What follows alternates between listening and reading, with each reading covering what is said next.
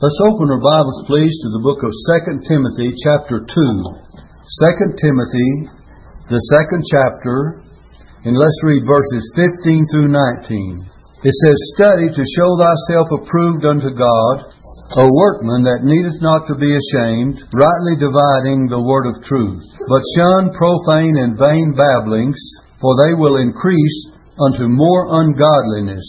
And their word will eat as doth a canker, of whom is Hymenaeus and Philetus, who concerning the truth have erred, saying that the resurrection is past already, and overthrow the faith of some. Nevertheless," this will be our text, "nevertheless, the foundation of God standeth sure, having this seal, the Lord knoweth them that are His, and let every one that nameth the name of Christ depart from iniquity." That 19th verse, the foundation of God. And he says, nevertheless. This is the last of Paul's letters before his death. His final instructions to young Timothy. He called him his son in the faith. Paul had told Timothy to endure hardness as a good soldier of Jesus Christ. That's in the first part of this same chapter. Endure hardness as a good soldier of Jesus Christ.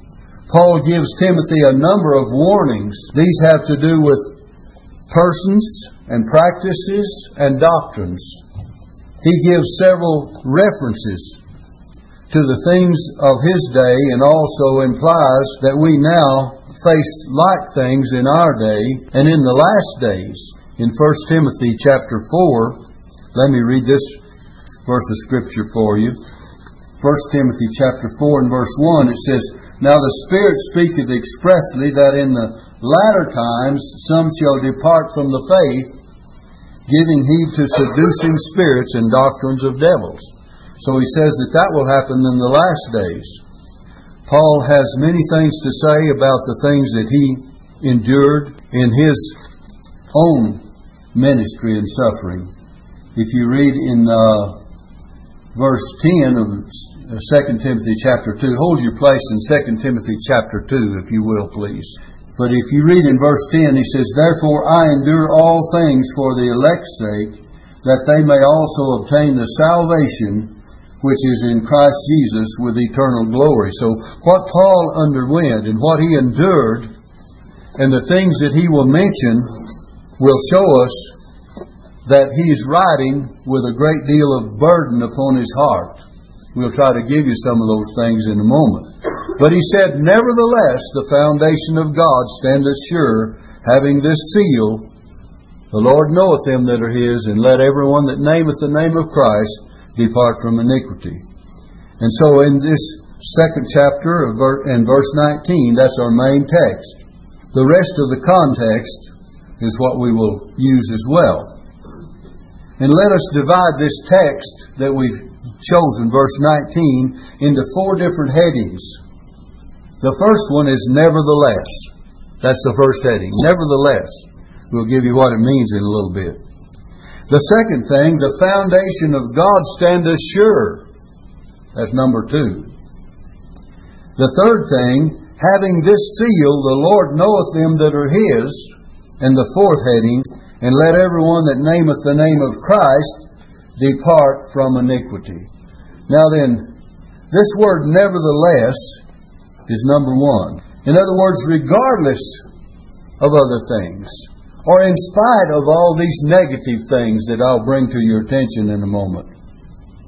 This has to do with all the oppositions, the disappointments, and the doctrinal deceptions that others were teaching. There was false workers, there were false teachings and false understandings. Remember, we read where it says in verse 16, "But shun profane and vain babblings, for they will increase unto more ungodliness." In verse 18, it says, "Who concerning the truth have erred, saying that the resurrection is past already, and overthrow the faith of some." So Paul was facing all of this kind of opposition.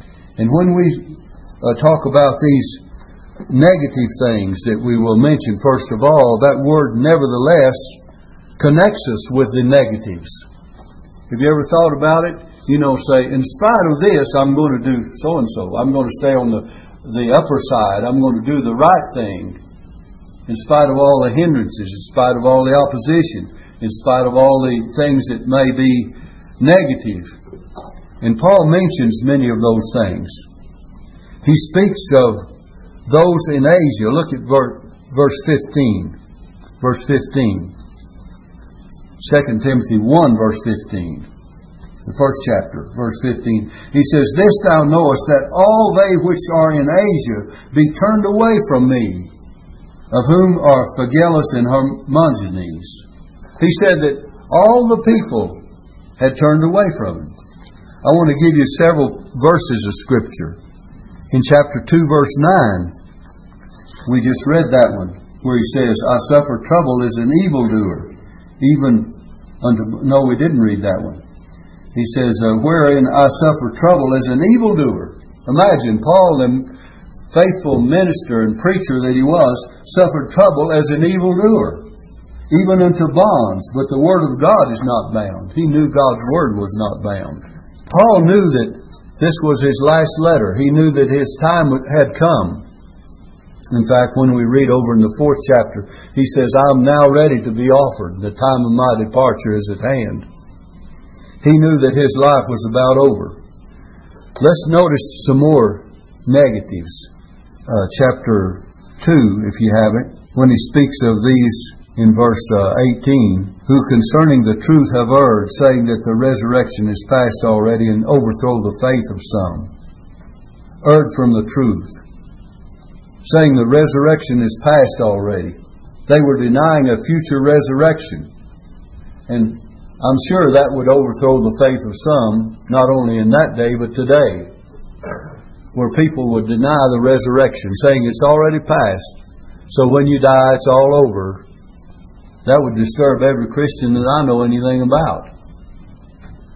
For you to actually believe that there was no hope for life after death, that there was no future resurrection. If we believe that kind of false teaching, we just all get up and go home and forget all about it. Because if there's no life after this one, the best we can do is just enjoy this one, right? But on the other hand, the Bible teaches that there will be a day that the dead in Christ shall rise, and we which are alive and remain shall be caught up together with them in the clouds to meet the Lord in the air, and so shall we ever be with the Lord. If you notice verse 14, notice what it says in verse 14. It says, "Of these things put them in remembrance, charging them before the Lord, that they strive not about words to no profit." There were words to no profit, but to the subverting of the hearers, profitable for nothing but to overturn and subvert those that hear the word. Can you imagine people that oppose so much of the apostles' preaching that they would go to these lengths that we're pointing out? This word nevertheless includes all of this. Verse 16 says, "Shun profane and vain babblings, they will increase to more ungodliness." Verse 17 says, their words would be like a canker or cancer. Look, "And their word will eat as doth a canker, of whom is Hymenaeus and Philetus." He knew the very two that were spreading this kind of false teaching, and it would eat away like a canker, gangrene. We know what cancer does today. Many people have it. I won't go into that. But anyway, we know that they said that the resurrection is past already. They erred from the truth. Chapter 2, verse 23 says this, "But foolish and unlearned questions avoid, knowing that they do gender strifes."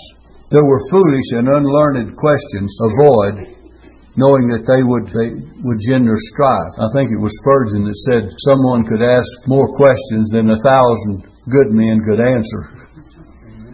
And sometimes that's what we face against.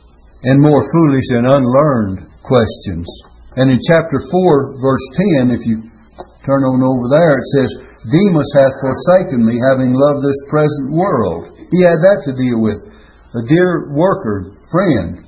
"Demas hath forsaken me, having loved this present world." In 4 verse 14 he says, "Alexander the coppersmith did me much evil. The Lord reward him according to his works." So, didn't he have some problems? And yet, in spite of all that, he could say in chapter 4 verses 6 through 8, I'm now ready to be offered, and the time of my departure is at hand. I have fought a good fight. I have finished my course. I have kept the faith. Henceforth there is laid up for me a crown of righteousness, which the Lord, the righteous judge, shall give me at that day. And not to me only, he says, but to all them also that love his appearing. So in spite of that, so that word nevertheless connects you with all of these negative things. Nevertheless, in spite of all of this that I'm facing, and that is false, and people have erred from the faith and destroyed the faith of some. Some were, their faith was overthrown, it says in verse 18, and overthrow the faith of some. Isn't it a terrible thing for, like the Apostle Paul, to get people grounded in the Word, or more or less at least acquainted with it, and then someone come along and give false teachings that destroy their faith, And yet that's what we face from time to time. You can hear the truth and be grounded in the truth to a certain degree, and yet someone come along and teach false doctrines and false teaching and destroy your faith. That's why young people, when they get ready to leave high school and go into college, they better be pretty well grounded, and that's why we need them grounded, because there's more atheism and ungodliness than they'll know what to do with. And they better be really grounded. We have people today that prey upon the people that are not grounded in the Word of God. These cults that come around, they are preying upon, P-R-E-Y-I-N-G, upon those people that are not grounded in the Word of God. And they can that's where they get their members. And that's how they increase so readily.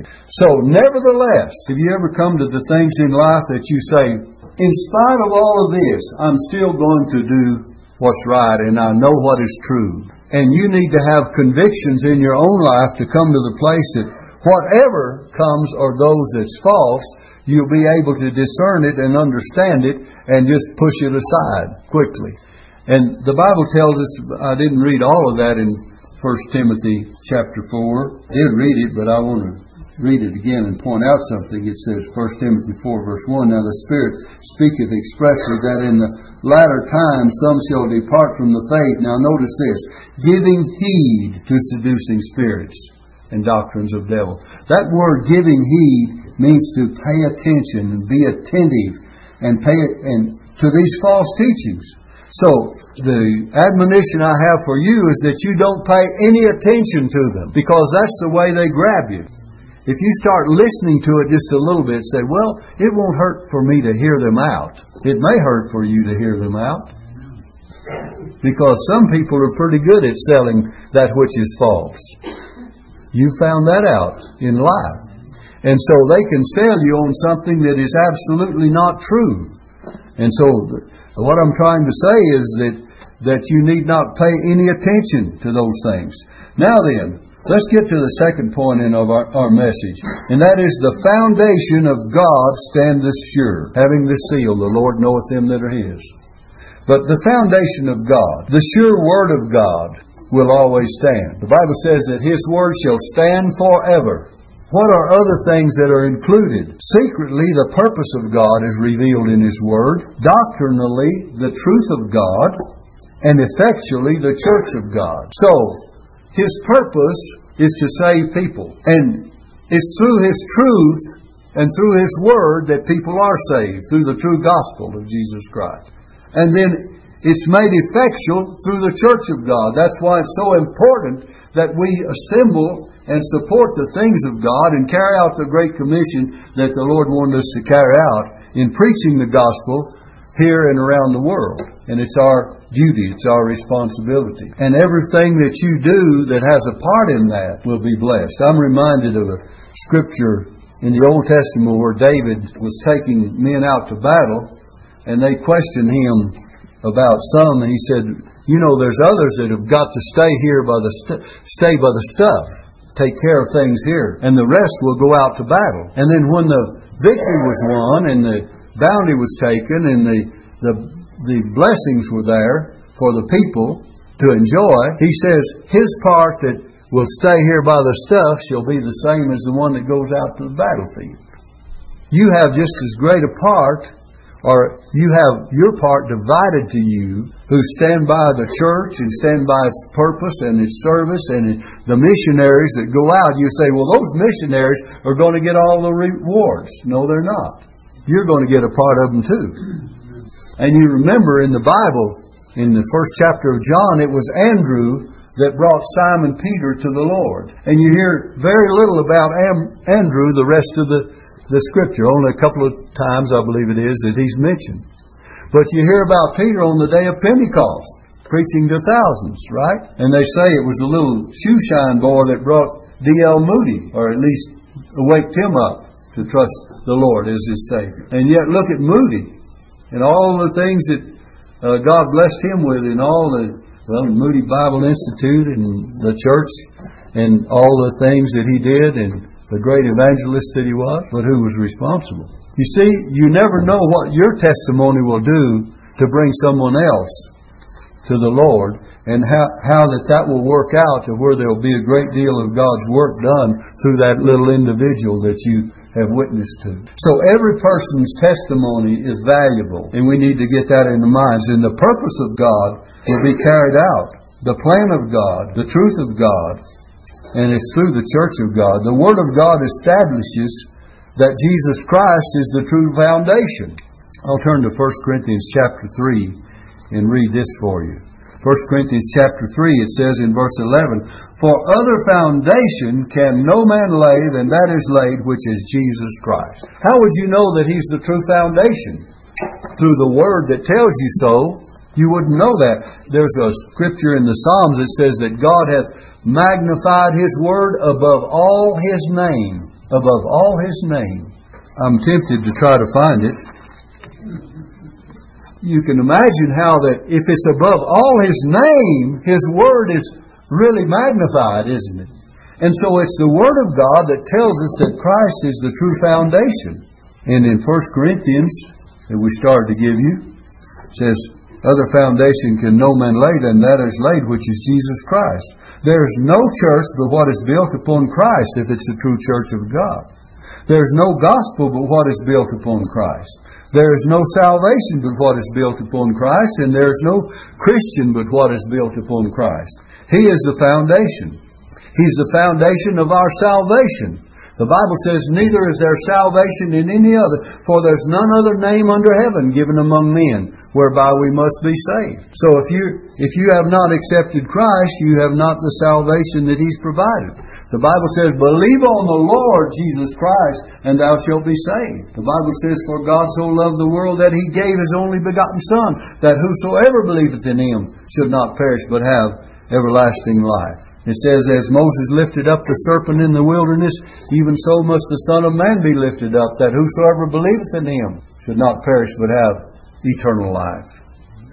It says, "For God sent not His Son into the world to condemn the world, but that the world through Him might be saved." He's the foundation of our salvation.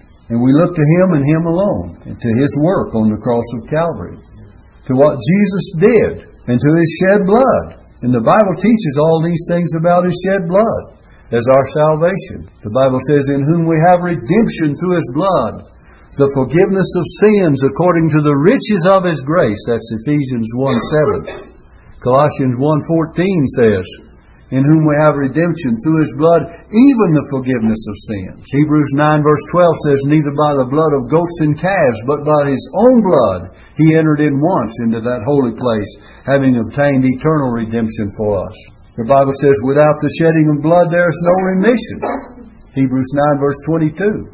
1 Peter 1 verse 18 says, "For as much as you know you were not redeemed with corruptible things as silver and gold from your vain conversation received by tradition from your fathers," going on down, "but with the precious blood of Christ, as of a lamb without blemish and without spot, who verily was foreordained before the foundation of the world, but was manifest in these last times for you who by Him do believe in God, that raised Him up from the dead and gave Him glory." Listen, "that your faith and hope might be in God." See? The death of Christ, His shed blood, the foundation of our salvation. He's the foundation of our faith. The Bible says, "For by grace are you saved through faith, and that not of yourselves is a gift of God, not of works, lest any man should boast." He's the foundation of the church. You know, He said, upon this rock I will build my church, and the gates of hell shall not prevail against it. The Bible says you're built upon the foundation of the apostles and prophets, Jesus Christ Himself being the chief cornerstone. That's in Ephesians 2. Let me read for you. Verse 19 and 20. Now therefore you are no more strangers and foreigners, but fellow citizens with the saints in the household of God, and are built upon the foundation of the apostles and prophets, Jesus Christ Himself being the chief cornerstone. So He's the cornerstone of that true foundation, as well as the foundation itself. You know, Christ and Him crucified is the foundation of all gospel preaching. Paul says we preach Christ and Him crucified. Paul said in 1 Corinthians chapter 15, I declare unto you the gospel. What is the gospel, Paul? How that Christ died for our sins according to the Scriptures. How He was buried and rose again the third day according to the Scriptures. So all of this is true about the gospel preaching. Let me give you something in 1 Corinthians chapter 2. I want to read a few verses. Verse 1. And I, brethren, when I came to you, came not with excellency of speech or of wisdom, declaring unto you the testimony of God. Now listen very carefully. For I determined not to know. You know, people determine to know a lot of times, but Paul said, I determined not to know anything among you save Jesus Christ and Him crucified. And I was with you in weakness and in fear and in much trembling, and my speech and my preaching was not with enticing words of man's wisdom, but in demonstration of the Spirit and of power. Now listen, verse 5. That your faith should not stand in the wisdom of men, but in the power of God. He said in Romans chapter 1, that the gospel is the power of God unto salvation to everyone that believeth. It's through that gospel that we're saved. And it's through the preaching of that gospel. He says, we preach Christ and Him crucified, unto the Jews a stumbling block, and unto the Greeks foolishness. He says in verse 18 of 1 Corinthians chapter 1, for the preaching of the cross is to them that perish foolishness, but unto us which are saved it is the power of God. And so it is the power of God. By the way, it doesn't have to be held up by celebrity or any famous people that will bear witness to it in word or deed or song. Songs are good, and we have many inspirational songs. But it says, the gospel is the power of God unto salvation. What? Unto every one that believeth. Just as simple as that. Believe on the Lord Jesus Christ, and thou shalt be saved. There are other means and instrumentalities that we all have. Our witness and our testimony and our song and our everything. But remember that it's the gospel that saves people. Having this seal, look at the third thing of our message. Nevertheless, that's number 1. The foundation of God standeth sure, that's number 2. Number 3, having this seal. This denotes ownership and sonship and authority and security. Ownership. Paul said in Romans 8 verse 9, if any man have not the Spirit of Christ, he is none of His. So there are some that do not belong to Him. In John chapter 10, let me give you several verses. Look at verse 14. In John chapter 10 verse 14, it says this, I am the good shepherd and know my sheep and am known of mine. So He knows those that belong to Him. The foundation of God standeth sure, having this seal. The Lord knoweth them that are His. John 10 and verse 27. My sheep hear my voice, and I know them, and they follow me. And I give unto them eternal life, and they shall never perish. Neither shall any man pluck them out of my hand. My Father which gave them me is greater than all, and no man is able to pluck them out of my Father's hand. That's ownership. We belong to the Lord. I love to hear Brother Mel sing that song, Now I Belong to Jesus. You see, this is a two-way thing. We belong to Him because He's bought us with a price. You're bought with a price. You're not your own, right? And He belongs to me because I've claimed Him as my Savior. In the Song of Solomon it says, I am my beloved's, and my beloved is mine. Then it turns around in another scripture, it says, my beloved is mine, and I am his. It's stated in the reverse in the Song of Solomon. So Jesus is ours because we've claimed Him. We are His because He's bought us. And we need to get both of those things together. Ownership and sonship. It says, as many as are led by the Spirit of God, they are the sons of God. That's Romans 8 verse 14. Remember what happened to the prodigal when he came home? The father gave him the best robe. You know, he came home. He said, I'm no more worthy to be called thy son. Make me as one of thy hired servants. He wanted to go through all the previous rehearsed prayer of repentance. The father stopped him in the middle of it. And he said, bring forth the best robe and put it on him. We have the robe of Christ's righteousness. It says, put shoes on his feet. Shoes of respectability. And he said, put a ring on his finger. Ring on his hand. This ring in the Old Testament was symbolical of authority as well. Not only sonship, but authority. You'll find it in Genesis chapter 41, verse 42. It says this, and Pharaoh took off his ring from his hand and put it upon Joseph's hand. This is a ring, a signet ring, that they would take and they would use that ring and press it into the wax. And that sealed certain instruments that were to be sealed. And you find the same thing in the book of Esther. And I could give you all the scriptures, but I won't have time. But the security that we have in the New Testament, let me give you a scripture. 2 Corinthians chapter 1 and verse 22. Well, let's read verse 21. Now he who establishes us with you as Christ, and hath anointed us, is God who has sealed us. Look at verse 22. 2 Corinthians 1 verse 22. Who also has sealed us and given us the earnest of the Spirit in our hearts. He sealed us. The Bible says, grieve not the Holy Spirit of God, whereby you're sealed unto the day of redemption. So it's our security. Ephesians chapter 1 verse 13-14 says, in whom ye also trusted after that ye heard the word of truth, the gospel of your salvation. Listen, in whom also after that you believed, you were sealed with that Holy Spirit of promise. And it goes on to say in verse 14, which is the earnest of our inheritance until the redemption of the purchased possession unto the praise of His glory. Now then, we're going to have to hurry. I didn't realize my time was about gone. But the last point, it says, and let everyone that nameth the name of Christ depart from iniquity. If you profess to be a Christian, you are to live like a Christian.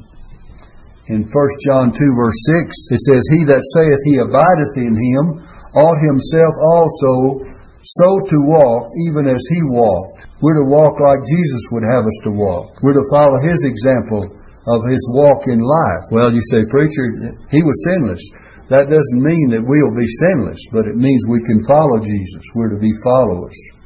We should be separated. In 2 Corinthians 6:17 it says, wherefore come out from among them and be ye separate, saith the Lord. So He's telling us to be separated from worldliness and from certain company. In the context of that verse, it says that what fellowship hath Christ with Belial? What part hath he that believeth with an infidel? And so on and so forth. And then it says, wherefore come out from among them and be ye separate. And we should be, everyone that nameth the name of Christ should depart from iniquity. We should be dedicated. We should walk worthy of the vocation wherewith we're called. That's Ephesians 4 verse 1. We should follow Jesus in the way, because the Bible says, back to John 10 verse 27 again, it says, my sheep hear my voice, and I know them, and they follow me, and they follow me. And I give unto them eternal life, and they shall never perish, neither shall any man pluck them out of my hand. So, we're thankful that we can be a follower of Jesus. The best way for a person to be a follower is, first of all, to accept Him as Lord and Savior. Follow Him in faith, be a child of God by faith in Jesus Christ, accept His work on the cross of Calvary, and then follow Him in the waters of baptism, follow Him into the church, the fellowship of Christians. Did you know Jesus sang among the church? Some people, they talk about the New Testament church. I'm on another sermon now. I want to give you something. Some people say, in the book of Hebrews chapter 2, It says, saying, I will declare thy name unto my brethren. So Jesus' verse before that says He's not ashamed to call them brethren. He's not ashamed to call us brethren. Then it says, saying, I will declare thy name unto my brethren. In the midst of the church will I sing praise unto thee. That shows us that the church was in existence when Jesus was upon this earth and when He, in the gospel dispensation. Because when did He sing in the midst of the church? When they had the Passover lamb, and then when they instituted at that particular time the Lord's Supper, and it says they sang an hymn and went out. Right?